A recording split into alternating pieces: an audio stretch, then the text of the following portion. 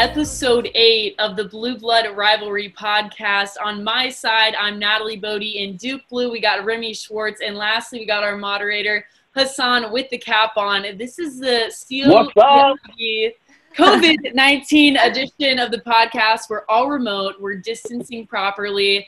I'm in Texas. Remy, you're in Virginia? Yeah, I'm currently in Virginia, around Charlottesville. And Haas, where the heck are you? I'm in the Big T, Durham. I'm in Durham, so, we're definitely doing our social distancing. Are you guys all social distancing? Didn't you guys get put on lockdown, or is that starting tonight or I'm something? I'm on lockdown with Haas, my son. I'm on lockdown with Malik, Brianna, and my wife, and my dogs. No, but so is there, something issued in Durham right now? I thought. Yeah, so we're only allowed to go out for essentials. So essentials are like a jog and to the store. We can't really go out and congregate. So we're really locked down. But you can still jog. You can run and stuff. Yes, we can run. And I've got my coronavirus workout plan. So I'm actually working with bands, resistance bands. And so I'm banding my way to another 10 pounds. When we get out, I'm be 10 pounds lighter. Wow. Hey, all right. I know. I saw that's your big coronavirus objective is you're getting ripped, right? Best shape of your life.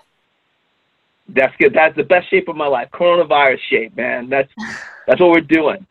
So Natalie, come on, tell us about the show. What are we talking about today?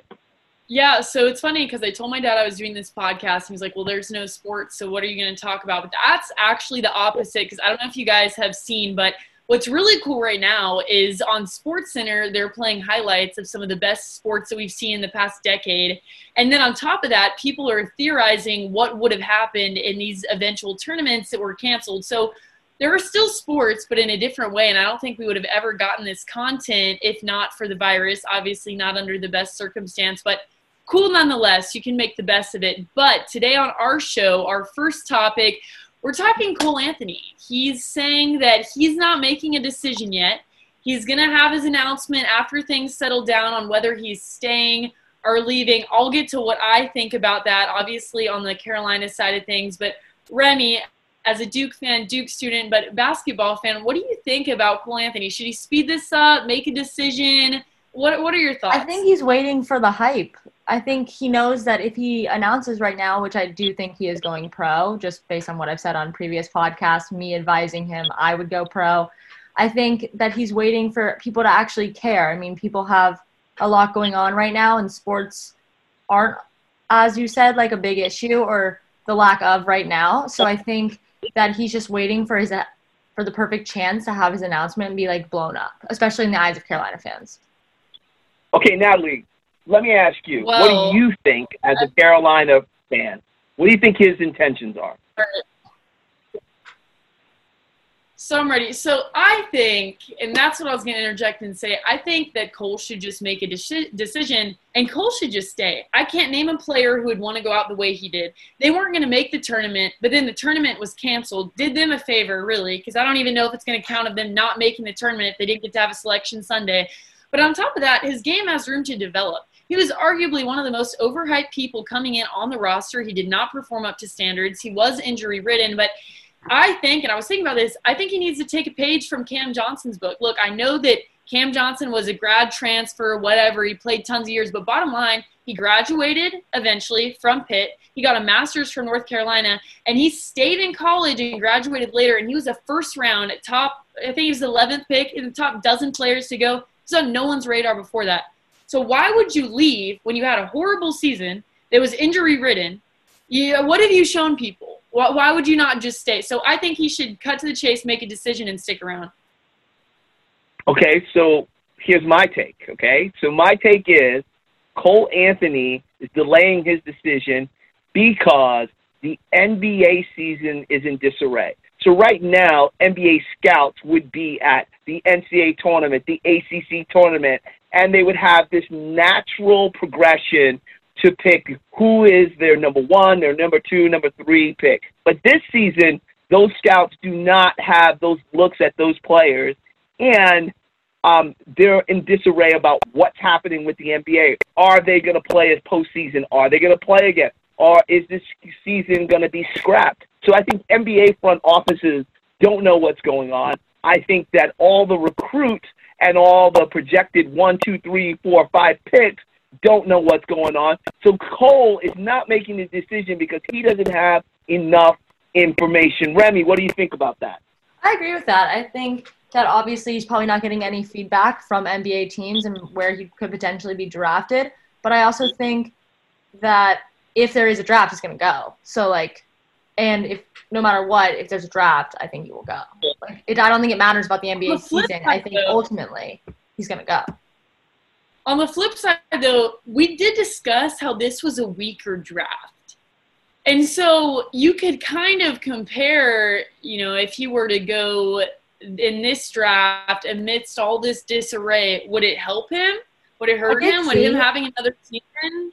On ESPN's mock draft, he was projected to go 4th overall, which surprises me, but that's what it says.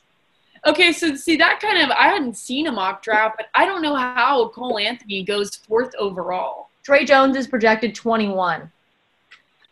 Yeah, I don't know. I don't know if I agree with that. That's kind of what we were going to talk about next. Tre Jones, he also announced that he was leaving for the NBA.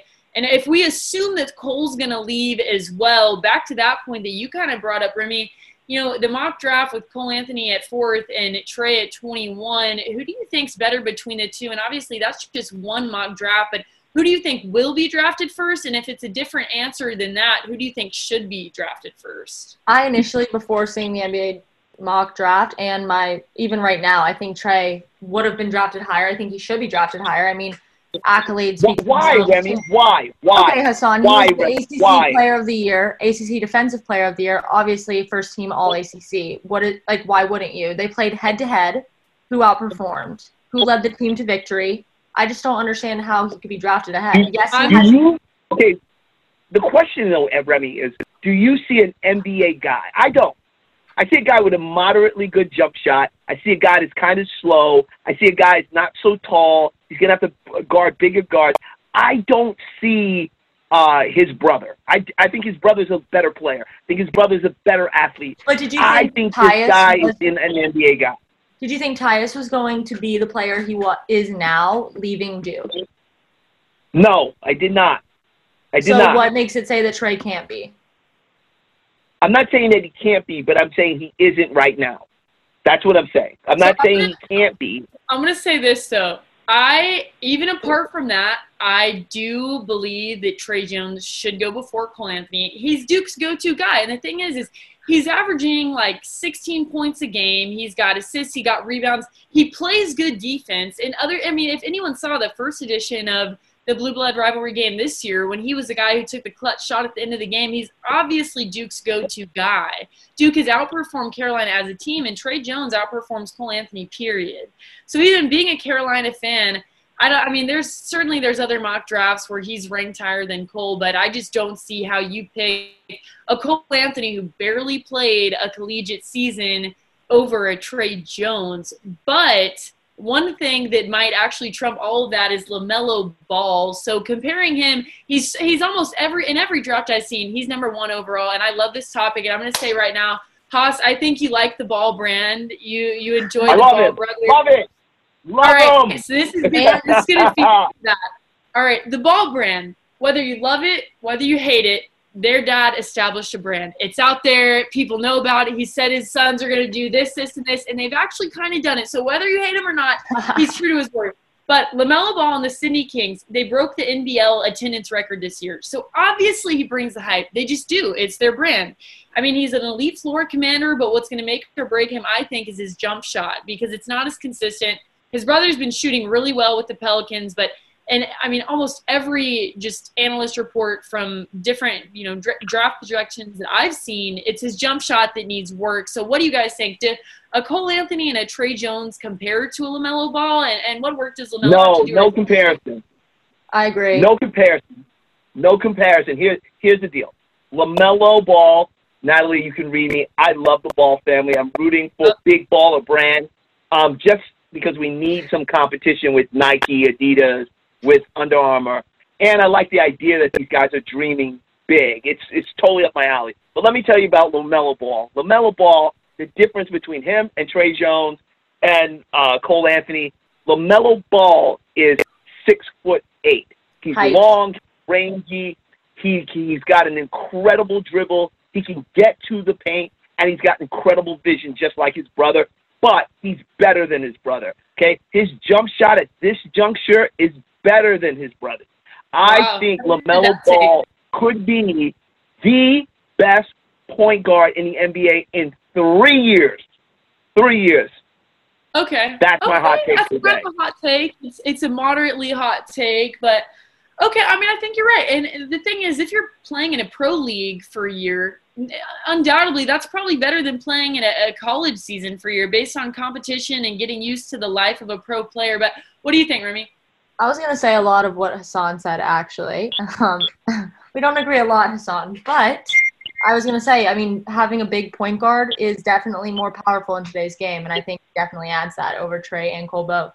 So with this type of play, I think that's what you're about to say, Haas. Since he blazed the trail to go to the NBL over going to college, do you think tons of players will now do that? Or do you think that it's not a one-size-fits-all, he blazed the trail, but college will still get the majority of players? What do you both think? I think that it has to be under the right circumstances, honestly. I think it's case by case, and I think that LaMelo's case is because of the Ball Brothers brand, and he lost his NCAA eligibility. So I think for his case, yes, it fit, but I don't know if that's the way for everyone. I mean, he's monetizing himself a different way. But when 2021 comes and athletes can monetize themselves in college, I think it's going to add a completely different point. Great point. Remy, I think that's a great point. I think if LaMelo Ball was coming in 2021 and was able to take the Big Baller brand to college, wear his own shoes, and really maximize his potential while getting national TV coverage, I don't think I would go to college. I think I would go on campus. I mean, I don't think I would go to the NBA. I think I would go on campus, hang out with my peers, have 4 years meeting people who are going to be doctors, lawyers, accountants, all those different things, and building my community and my network while I'm still monetizing. So Remy, I agree with you 100%. Go ahead. Plenty of exposure too. I mean, Zion did the same thing. His brand rapidly increased from all the TV exposure. I agree. He could have had it all if he could monetize himself, but he couldn't. So also, next thing we're going to talk about, right now there's no live sports. We know that. We know that tournaments were canceled. So do you think, Haas, I'll start with you, the NCAA, did they kind of blunder doing this? Should they have played championship games in empty arenas? I mean, everyone wants content right now. Everyone wants game to watch. They lost so much revenue. What do you think? I think that total blunder. I think the ACC tournament, you could feel it, like fans weren't showing up. I think they should have coronavirus tested all the players and got the players who had the coronavirus help, and I think they should have played for an ACC championship in an empty Greensboro Coliseum where everybody was standing 6 feet apart and playing under the coronavirus rules, right? So we know the players are tested, nobody's got it, play, enjoy yourself. The people who are working around that arena test everybody. And I think in a state like today, like you said, Nelly, we're in a situation where there's no sports. I'm going crazy. I'm watching old sports. I'm watching replays. But I want sports, right? So I would be a nut watching a virtual tournament and finding a victor for the ACC title, which Duke wouldn't have won, Remy. Duke would not have won that title, and an NCAA title, which Duke would not have won. Thoughts, Remy? Okay, I personally would have enjoyed the NCAA tournament, obviously, but I do think that not having fans changes the whole environment of a game. I think that the ebbs and flows of a game, the momentum changes, everything can be greatly influenced and impacted by fans. Like, think about Duke, for example. Like, playing in Cameron without the Cameron Crazies is a whole different ball game. I think it adds an element for the team that they're in favor of and against. So I think that would have changed the game completely. But that's the whole point, guys. this would have been different. Like right now, we're going to come away with 2020, nothing happened. This could have been historic for the NCAA to say this was the championship that there were no fans. We got to the same point, but you did it with no fans because there was this incredible disease of the last 100 years came around, Corona, right? And that actually makes it even a better title because now you get more interest. Now you're a league that's taking chances. Now you're in a league of your own because there's nothing out there to watch. Natalie, thoughts? I mean, I don't know. I think that there were ways to salvage the revenue lost. People would have ate up the TV time and the content. I think you're right, but there's just some logistical issues in that solution because what if a player doesn't want to take a test? I mean, do you take away their eligibility in the game? What if there aren't enough tests to administer? Those are issues that they would have to think about. And I don't know, I think they should have done it and saved a lot of revenue. If they're going to play in an empty arena, so be it. Maybe they could have virtual noisemakers. I don't know. I think more time and energy could have been put into it. But at the same time, because people could have, stood at their computer and cheered, and they could have just had audio from, all of the technological viewers playing in. But I don't think at the end of the day they wanted to deal with it, and the risk was too high. And so once other sports started canceling, I think they were like, all right, well, it's canceled. But now when this might go on longer than people thought and people are fiending for media, the amount of money that they're losing, they could have maybe made all that back. Listen, I know there aren't ticket sales, but I couldn't name a person right now that I know that wouldn't have paid at least $10 to watch a championship game of some sort on their TV or laptop. I think they would have made more money. I think you could have put it on pay-per-view. I think people would have watched it. I think the players would have been safer, right? And here's why. Because now the players don't go and scatter and go home. You keep them in contained environments. You spend the money, keep your players in contained environment.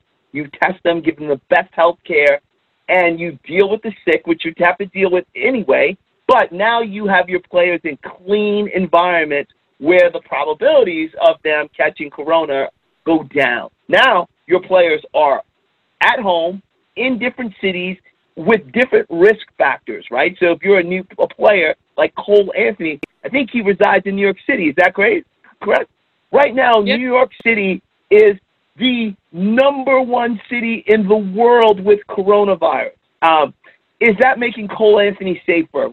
What do you guys think? No, I mean, I think that plays into our answer earlier. I agree with you. I'm on the same page. Remy, what do you think? I agree. I just don't think everyone thought about the other side of it before making their decision. I think, as you said, Natalie, it was a ripple down effect. After one cancellation, the others felt pressure to cancel as well.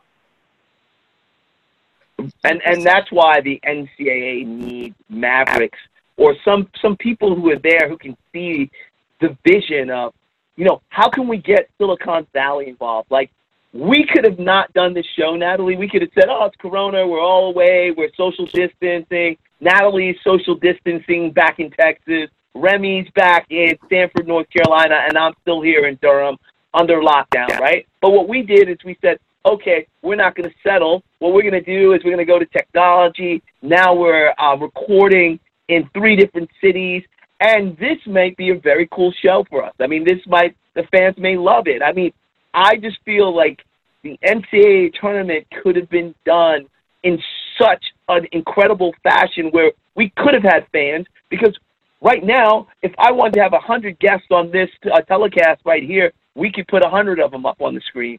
Because people have nothing to do. No, you're right. You're right. Uh-huh.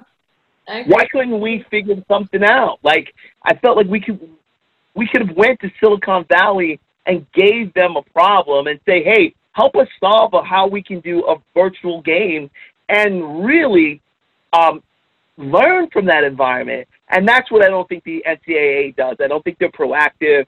I think they do what everybody else wants to do. But in fairness, the NBA did it. Major League Baseball did it. I say test the players, play the game. Everybody's dying to watch something. I'm with you. Well, I think that about wraps up this episode, if I'm not mistaken. No. We got the what if. That's one of our topics? We got the what if. All right. We got the what if question. What's your Okay, so Hassan?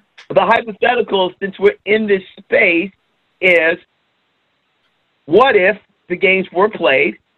If the NCAA tournament was played, do you think Duke would have won the national championship? And I'm going to start with you, Natalie, and then we're going to go to Remy.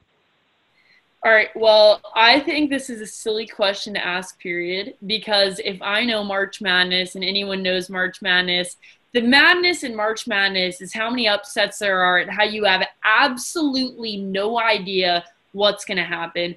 So if I'm thinking about my odds are Duke winning and any other team winning, I'm going to go with any other team winning is more probable than just picking one team. But I couldn't tell you, Haas. I think that I've said it all season long in every podcast episode we've had that Duke has already had a lot of their major upsets. They lost to Stephen F. Austin. I love Nacogdoches. Can't even say it right. It's so small and such a weird name. It's like an hour from here. Love Texas. So glad SFA got a win. But Duke has already weathered a lot of storms, and they still came out in a good place. So I think they would have been in my top 5 teams to win it all just because I don't see them getting a massive upset from some unheard of team because they've been there. But that's just me. So I don't know. What do you think, Remy?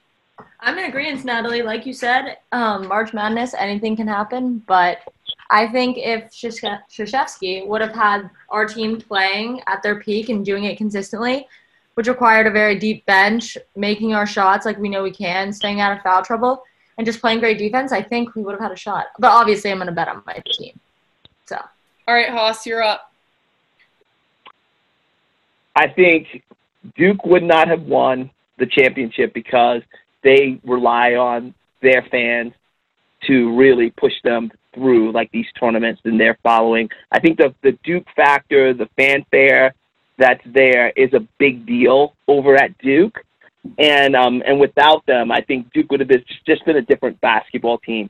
But with that said, I would have loved to see it. I would have loved to see how these teams adjusted to playing with no fans and just playing for the love of the game. I would have loved to see how, just man on man and what type of game would have been played. And in some respects, we might have gotten a better game, like a gym game, like a game where these guys were just going in the gym and really battling it out. I just wanted to see it.